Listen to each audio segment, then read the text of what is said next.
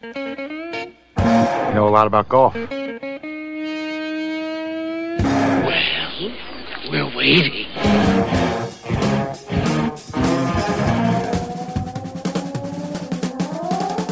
Hey, it's us, those Weekend Golf Guys, and we are going to have a great show. So what else is new? Coming up, we have Jeff Smith, who is up in Long Island playing golf with his son at Sabonic, will not be with us. Tom Mallett, who is a very accomplished PGA teaching pro, good friend of the show, is a good friend of ours. He will be substituting very capably, and we're going to talk to some folks from Overload Golf. Brett Campbell is the CEO. Great Australian accent. Going to have to do that. And Randy Henry, who is a renowned golf instructor, golf club fitter, used to own a golf club company. I mean, you've run into this guy. Maybe you've seen him on the Golf Channel. Yeah, we get the big guys here. We are those Weekend Golf Guys. That's just a taste of what's coming up, so stick with us. We'll be right back.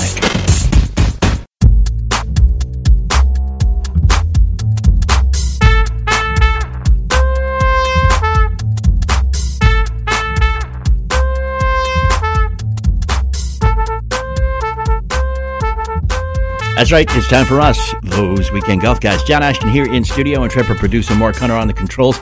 Jeff Smith still gallivanting around the Northeast. I believe today he's playing at some goat ranch called Sabonic. He's been at Bethpage Black. He's not here. He's not That's here. The key. In his stead, capably filling in, Mr. Tom Mallett from Golfer's Paradise. Golfer's Paradise, New Albany, Indiana. Come yes, see indeed. us. Come see him. He is...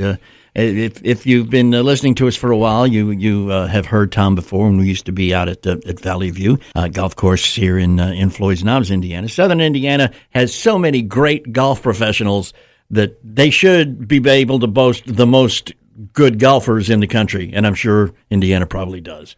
Well, our region, I don't know about Indiana, but our region here in the Louisville area been phenomenal, in my opinion, as far as how much talent it's put out. Is golf a game that you have to have an innate ability in order to excel at, or can anybody get the hang of it and do it well?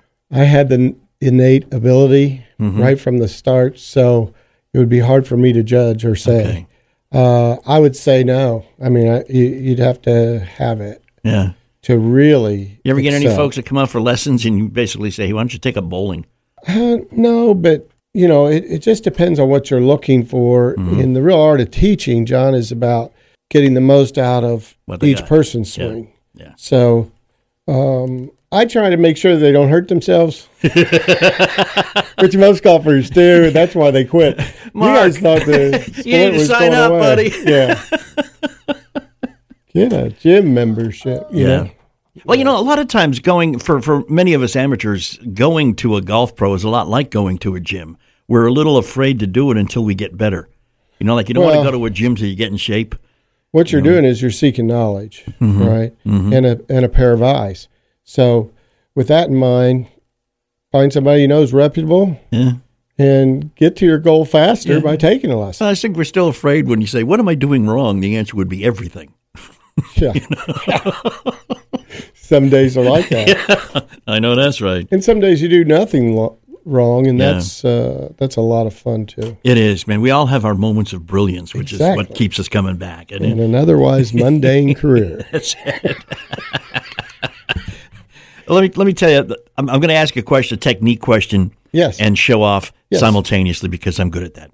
You've played Elk Run. Yes. You're very familiar with it. Yes, great place. We were out there on Sunday, and on number 10, for some reason, my natural ball flight off the tee is a draw. Okay, so that's important to know first of all. Right.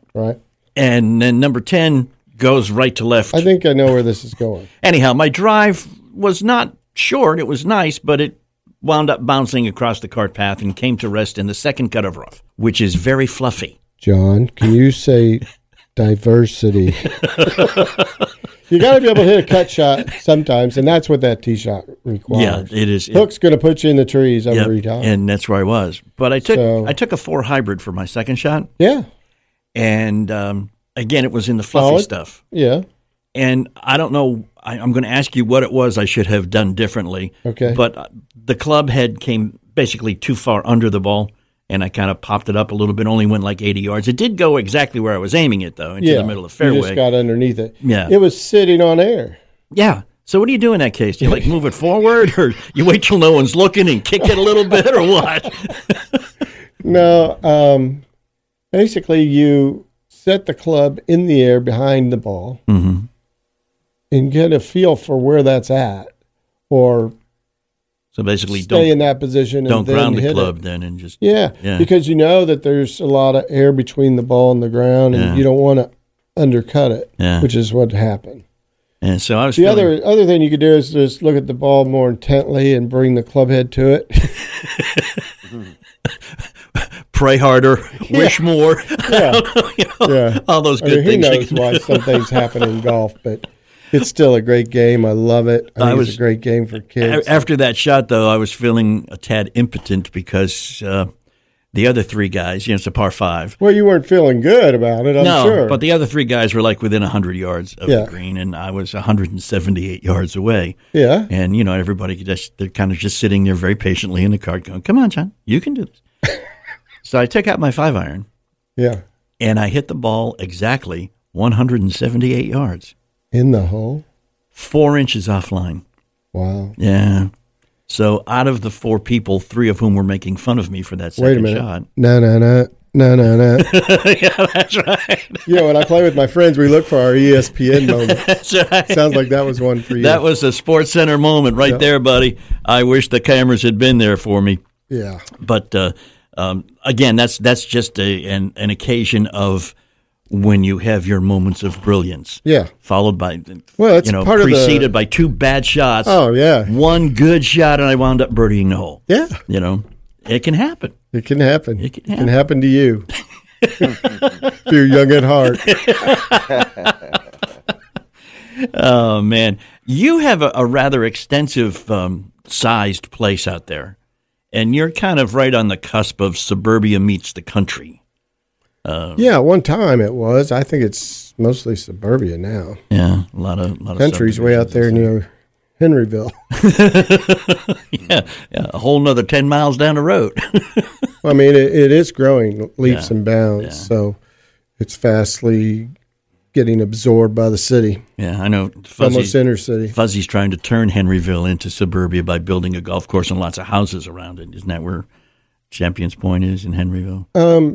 No, it's off of Memphis. Yeah, Fuzzy's place. Great place. Yeah, that's how we refer to it, as Fuzzy's place.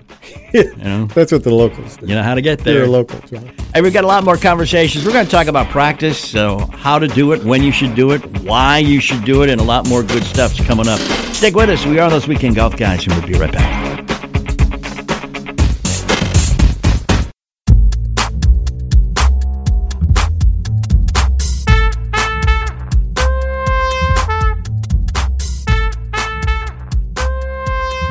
And we are those Weekend Golf Guys, or the Big T's, as we used to be called in high school. But there you go. John Ashton in studio, Jeff Smith at the Golf Cave at Otter Creek, and intrepid producer Mark Hunter on the controls.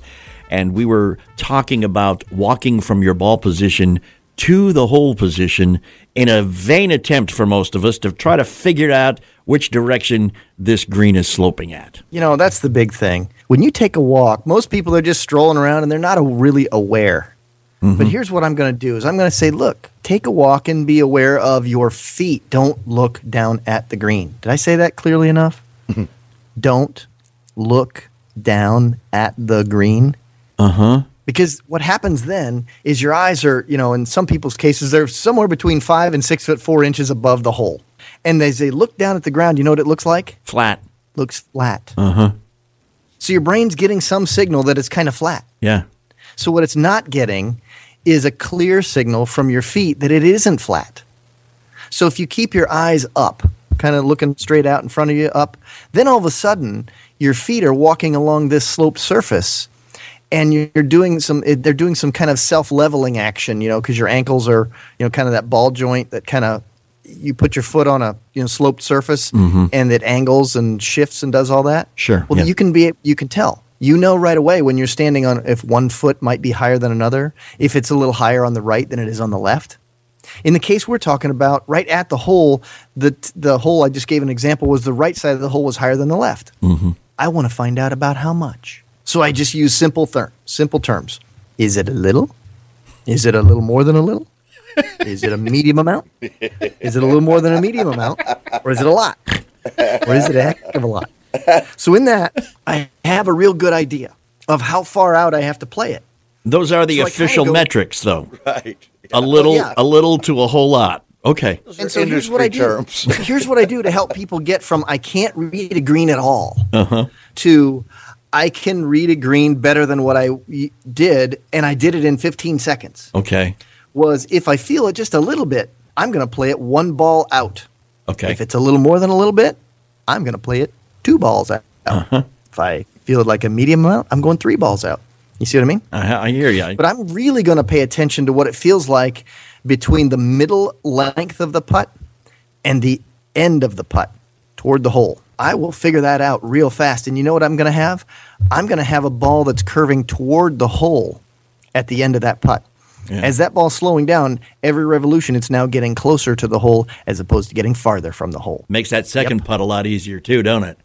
Sure does. Mm-hmm. So when I talk to people about reading greens, it's just as simple as possible for all the people who are essentially Ray Charles in reading greens. I get them to be like it's like I've touched their eyes and I have healed them because they can read a green now.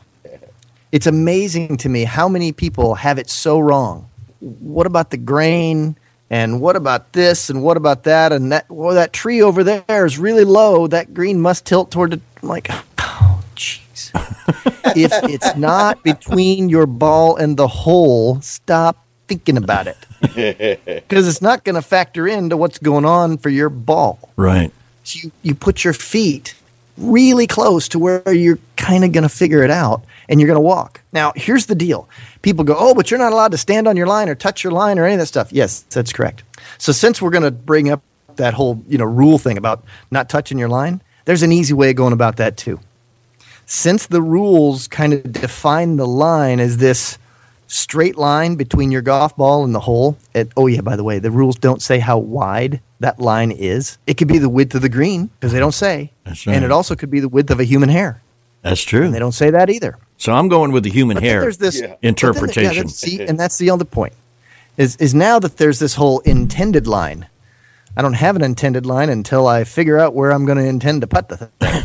Right. And during my process, I can walk any place I want. If I was cleaning stuff, I can go walk anywhere on my green, and I can go clean that stuff off of whatever I think my intended line might be, right? Yeah. But what if I accidentally stepped in that area, and then my ball rolled through there? What rules policy wonk is going to say you stepped in your area of your line? Well, anybody who does that to us, it's the last time they're playing with us. Yeah, that's true. Yeah. Realistically, if you haven't figured out where you're going to put it yet, there cannot be any intended line. That's true.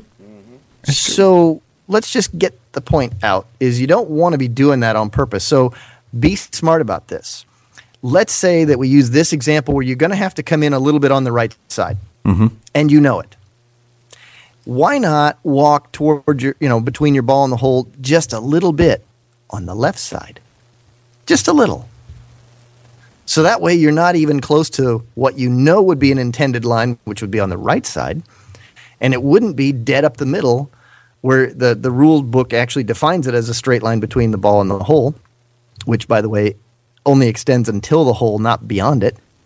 So that means you could go stand behind the hole to kind of feel how much break there was, too, onto that scale that I've got of a little bit equals a ball. And a little more than a little bit equals 2 balls. Right? You could do that, and you could kind of feel that, and you go, I'm kind of getting the picture here. Okay. So easily enough, you can read a green very quickly. It takes about 10 to 15 seconds. And then once you do that, you don't have to think about whether you're in Vegas and it breaks toward the strip or not. Unlike intrepid producer Mark, who always breaks toward the stripper. Oh, wait, that's not what you were saying. Okay, the strip, as in the Las Vegas strip. I got you now. Okay. So here's so here's when I go out to the Vegas and play golf with these monkeys every year. Yeah. Outside of the banana eating, it is a really fun event because there's a contest for that. Anyway, that's another story for another day. Uh-huh. But all of these 35 handicap guys that I play with all say the same thing. Well, the mountains are over there, and the strip is down there, so every putt breaks there. And yet they watch me putt, and they watch me read a green, and they don't see me using that nonsense in any of my putts, and yet I'm the one that's making things.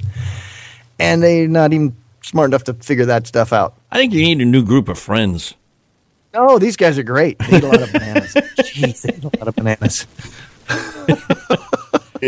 I got you, man. I got you. Okay.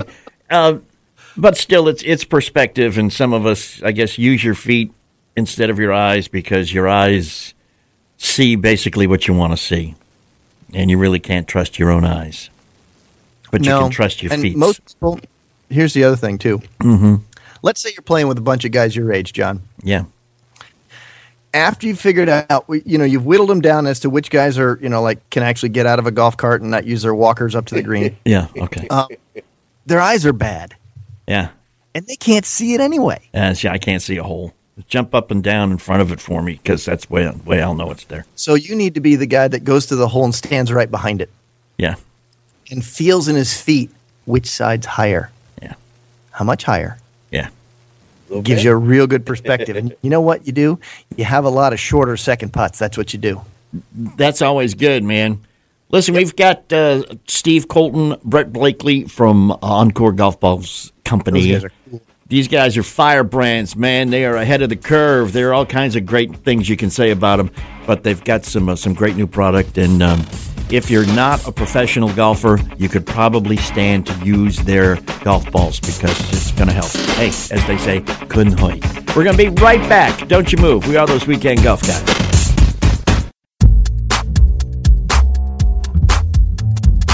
Thanks for hanging. We are back, those weekend golf guys. I'm John Ashton, and Trevor producer Mark Hunter on the controls. Again, Jeff Smith playing golf with his son at Sabonic.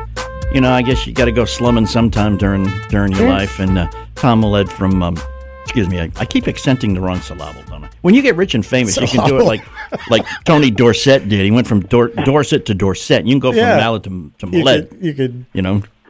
Yeah. Yeah. Okay. Very good, John. Tom is one of the premier golf instructors in our little neck of the woods here in the too kind. Indiana, Kentucky area. And we've got another world-renowned golf instructor on the phone with us here, Randy Henry, along with Brett. And Brett, I forgot your last name. I'm so sorry. Campbell. That's all right, Brett Campbell. Brett Campbell. Randy, like I said, is a golf instructor of renown who has done a bunch of things that we're going to talk about, and he has joined forces with Brett Campbell's organization. You guys are going to have to explain what Overload Golf does in a nutshell, Brett, if you could do that, and then we'll get into the specifics. I'll give you a quick overview. Overload Golf is a group of us that have been industry experts in the last 20 years. We've got guys from the finance in the Valley. We've got industry experts like Randy joining us, Austin Fazio, Randall Henry, around making better business connections and partnerships between the golf industry. So bringing things to market quickly. We've got a fund where we can see innovation. We've already done 3 or 4 deals, but we're really around changing the way golf business is done. And it's exciting to see these new business models as technology comes in. And that's what Overload Golf's all about. Yes, it is. We need to roll with the changes, as they say. And correct. Keep up with... We've got a great team that's done it before in technology and finance. So we're kind of now applying it to golf, which we're excited about. And Randy, you are, I guess, a major claim to fame is developing interchangeable heads and dynamic club fitting. Can you give us a little idea of that? Because so many of us amateurs don't even bother to get clubs fitted. We just buy off the rack, as it were, and walk out and wonder why we can't do what the ad said we should do with those clubs. Where have you been living? Mark, he needs to get out more. I know, isn't that right? I know. Well, back in the day, in the late 70s, we had started a golf club company named Henry Griffiths, who was a friend of mine, was Jim Griffiths, and me being Henry. And so at that time, we were golf pros, and we felt that equipment was basically too strong for 99% of the people. So we started this company, and Jim and I innovated a few things as far as the interchangeable heads and lie boards and and a lot of the things that are used today in this small company. And the company became a worldwide company and was used a lot on the tour. We had at one time, didn't pay anybody, but we had over 20% of the tour club. And so we did real well, and we had great success because we could encourage golf swings with it. Being golf pros, I don't believe in just giving a guy a club and fitting him or condemning him to his old swing. We basically would weaken the club and strengthen the swing, and we got great results. And we got great results on the tour with like a Peter Jacobson who won 3 in a row, or lots and lots of the senior tour. And then but it works even better for the average golfer, because the average golfer just in those days especially, it was always if Jack Nicklaus uses the club, it's good enough for me. Well, exactly. We always, we always said if Jack uses the club, it's probably the worst thing in the world for you. Basically, that was the theory in those times. So we also did a lot with. We brought in the first 13-degree driver. We brought in the first 16-degree driver. We brought that about? Up. We did a lot of those things. What brought that about? Tell us that story. Well, we worked a lot with people, and anybody who's been a teacher. I remember the era. Well, and what happens when you get loft in a club, most of these people come in and everybody has to back foot it because they're hitting a 9-degree driver and they're hitting some carp fade, and so the swing's just worse and worse. And we've always felt that people are better athletes than that. And so once we started to take the lofts up, because the swing speeds were so much lower than people were using 9-degree drivers, they started to get the ball up in the air. And they went from, all we'd have to do is work them to their left side a little bit. And they went from kind of a high lobby fade to a strong hook. And they're hitting a 13 or even a 16-degree driver lower than they hit their 9 because they had a better motion. Gotcha. And you remember in the old days when they used to say big people can't play golf, and when we were out on the senior tour, I was playing center at 6 foot. Everybody's 5'6" out there, and I always said that tall people can't play golf with short people clubs, and so we adjusted lies, we adjusted lengths. Yeah. And we basically, I think Homero Blancos was the first one. We took him out to the senior tour, and he played a 45-inch driver. And I can remember Trevino was doing NBC, and he came over and said, "Man, you're hitting that driver like I can't believe." And he picked it up, and he said, "Yeah, I got this driver. It's 45 inches long." And Trevino said, "There's not a human in the world can hit a 45-inch driver." So there you go. Yeah. Wow. That's one of the things you mentioned earlier, about if Jack Nicklaus did it, that's what everybody wanted. I mean, that thought's still around. I mean, you see, Jason Day or any of those guys, and you go, "Oh, I need that M1. He's got it. I got to have that putter. I got to have that putter. Look at that putter. He keeps sinking 40-foot putts. I need to get that putter. It's not like it's got a homing device. He knows how to putt." Brett, Randy. Yeah. I've been around for a while. I'm 60 years old. It just seems to keep, that's one of the constants of golf. You've got certain people that have to have the latest and greatest equipment. You have other people that, it doesn't matter. It's, Yeah. But it happens time and time again. Yeah. Well, I thank God for those people, because I knew an older guy who insisted on a brand new set of irons every year, and that's why he sold me his Ping Raptors for $300. It's a trickle-down method. Now, if I could just get him fit to me, I'll be fine, Yeah. Yeah. Yeah. Well, being 60 years old, at 60, you're not creating the same club head speed that you did when you were 22. And so exactly. That's why we had such success on the senior tour. We would weaken the club and strengthen the swing. And that's what you can do with every amateur. And really the reason we brought in the longer club so much was that we did that for a lot of the older players, the ones that are 70 years old that need a little bit of distance. So giving them the length or the leverage on the club gave them the distance, but they could still hit it square. Anytime you make it longer, it's harder to hit in the middle.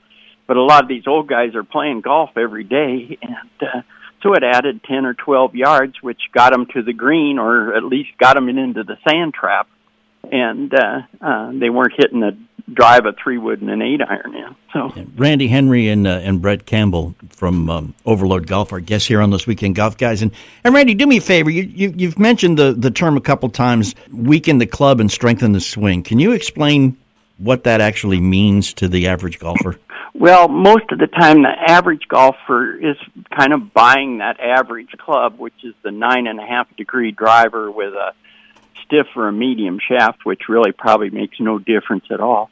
and so basically, and that's a problem. Is some of these things give fitting a bad name, but if you weaken the club, say you take that 9.5-degree driver and turn it into a 13 or a 14-degree, he can now actually move his weight to his left side and get completely different ball flight and change everything about it. But he needs some help from his pro. So I think fitting has to go along with teaching. So what happens is when you fit a person, you have to break his old habits. If he hits and jumps backwards every time, he's going to hit a kind of a high cut or whatever he hits. And if you can just teach him that golf is like every other sport in the world, and your motion, most people are much better athletes than we give them credit for. And I think golfers, biomechanically are listed as the worst sport. And I really do think that's because of equipment, because the equipment is so strong, they have to figure out a way to hit it. And most of the time they do. It's a good friend of mine is a guy named Bill Russell, and he played basketball. He's a good athlete, obviously. And Bill, I watch him play golf, and I say, Jesus, this guy can't be this bad an athlete. He looks awful.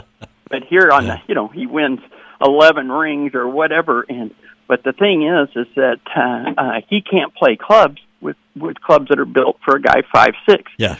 You give him the clubs that are decent for him, and give him some instruction. Well, he understands balance. He understands an athletic motion, and that's almost everybody. And honestly, given the chance, most people can make dramatic changes if you reward them for them. So when I sold a set of clubs, I always sold an evaluation system with them. I said, here's the club.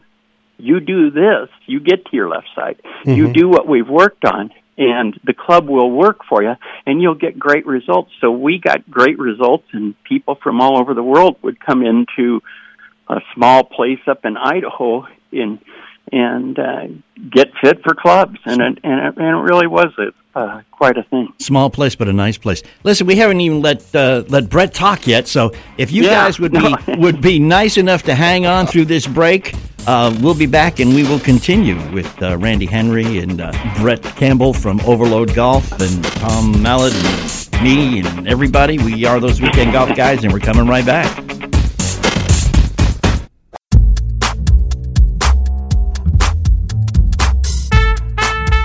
And we are back. John Ashton here. Tom.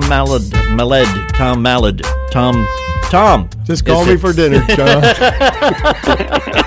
Intrepid producer Mark Hunter on the controls, and with us on the line, Randy Henry and Brett Campbell, both from Overload Golf. Now, Randy has been talking about club fitting. That's one of his major claims to fame. He's a world-renowned golf instructor. How many amateur golfers would you just say off the top of your head have the wrong equipment right now at this very moment? 99. Yeah. I hate to say that, but that's what I would say. How do we fix that, Randy? I mean, why do people let us walk out of a shop? I mean, Tom here runs a practice facility, and he's got clubs for sale, both new and used, in his establishment. And Tom, I mean, one of the things you would do is you'd say to somebody, that's not going to work for you. Exactly. So why do the folks at the big box stores let us walk out with a $1,100 set of irons that they know is not going to work for us? Well, there you go. The $1,100 has something to do with it. No, it actually has to do with heart and wanting to do the right thing by people. and that's the recipe for a successful salesperson. Yeah. So it's one of those things that maybe the person that's helping you isn't knowledgeable. Yeah, that's true. Since some of the big box stores have gotten rid of all those guys that had PGA after their name. But I would think that we're making inroads, that a lot of people do get fitted still. Yeah. You think it might be also a lack of knowledge on the part of the consumer themselves? I mean, you take the 7-iron and you go to the hitting bay and it feels good and you get it. I think they're the ones that have accelerated the most. Yeah. They're a lot more savvy and know about different shaft flexes. That's true. That's true. Reading it all. Brett Campbell, who's the CEO of Overload Golf, where Randy Henry is now pulling his paychecks, I guess, or working with them, or however you want to put that. And Brett, you were saying that you were a very high handicap who took a couple lessons from Randy and down to a 15 now. What was it specifically that he changed with you? Yeah, look, I think the main thing is, and getting back to the other question, is people just don't know what they don't know. Well, that's true. So, and when Randy kind of showed me how I was swinging, I played cricket in Australia when I grew up, and, he had to alleviate that, my forced forearm. So, he just knew how my body needed to react. So it was good for me, and also, they always say golf's about the 6 inches between your ears, and that's where my problem is. Yeah. But, I mean, from an overload golf point of view, having Randy on board so we can actually qualify and do criteria of the investments we look at, is such a help for us, because we want to change the way people are doing business so that people do get that knowledge around what's the best shaft for them and what's the best kind of irons for them. That's what Overload Golf's all around, trying to match the right business with the right people in the industry. Gotcha. That's very cool. So, did you play golf at all? I know you played cricket in Australia. Did you play golf at all there? Because it's pretty big in Australia. Or is it? I played a bit of golf. I grew up in the Sandbelt area, so if you know the Royal Melbourne Golf Club, I used to sneak on there on Christmas Day with my 7-iron with my father and get chased off by security. Waiting for the Christmas scoops. Well worth it all the time. Well worth it. Exactly.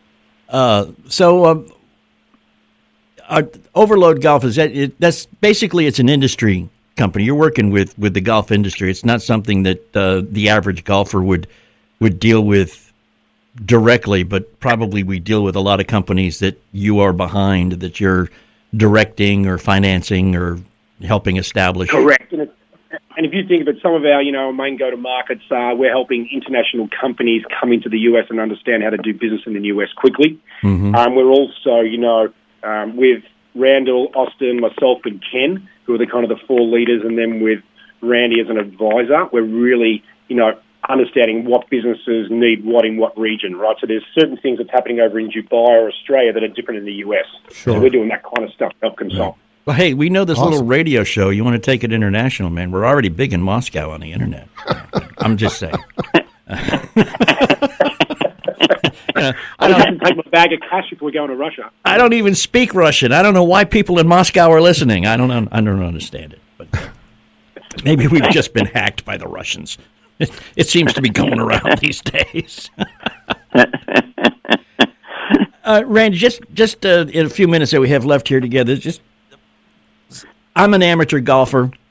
I find it difficult to break 85. Other than taking lessons, which I've started doing, I've resisted for 25 years. Finally, I broke down. I've also resisted practicing, and I finally broke down and can actually say the word now. Can't say that I do it a whole lot, but I can say the word. It used to scare me. What would you suggest for the amateur golfer who decided, hey, this is the year, I want to break 80? What kind of a regimen should they do? First thing is go find a good golf pro like Tom here or Jeff and just say, listen, teach me what I don't know or teach me what I need to know. Right. I mean, a golf pro, and especially I think I've been on the Golf Channel Academy now, and I think they're really trying to move the golf pros to giving lessons on the golf course. And I think playing on the golf course, I'm sure that all your guests would say, I could teach most people, if I caddied for them, to shoot 5 shots better. Yeah. And honestly, giving instruction on the golf course. Now, obviously, you want to take care of these are good instructors you have. So basically, they're going to pick one thing that fixes 20 things. And it's been proven that you can only do one thing at a time. So once they fix that one thing, they go out to the golf course with you and cement that with you, and I think that can make huge differences to the student. And so I really would encourage taking lessons on the golf course. I think it's a great way to lower your scores, obviously. Yeah, I was just telling Tom earlier, I played last Sunday at a course with which he is very familiar here in town, and I have a natural draw off the tee, which was not conducive to a good shot on this one par 5 because the fairway falls right to left. Yeah. So my tee shot, even though it landed in the fairway, it rolled into the other stuff. And he said, well, you need to learn how to hit a cut. Well, how hard is that? Because I have no idea how to hit a cut. I don't even know why I hit a draw. You ever been scared, John? Yes. It's like being scared with a golf club in your hand. Okay. Instead of going on through the shot, you hold off. Oh, no. Gotcha. How's that for imagery? You know what really scares me is that kind of makes sense to me, Tom. I knew it would. Okay. Well, and I guess, Randy, how... Because all of us probably feel we're much better than we really are until we're confronted with a golf pro, and then we're afraid to even swing the club in front of them because we're kind of afraid of being, chastised. Why are you doing that? That's kind of silly. But what advice would you give just off the top of your head to? Let me back up and rephrase that. What is more important, that you take lessons with the equipment you have now that may or may not fit you, or to go to a club fitter, club PGA pro, and say, listen, hook me up with clubs that work and then teach me how to use them? Well, I think that you have.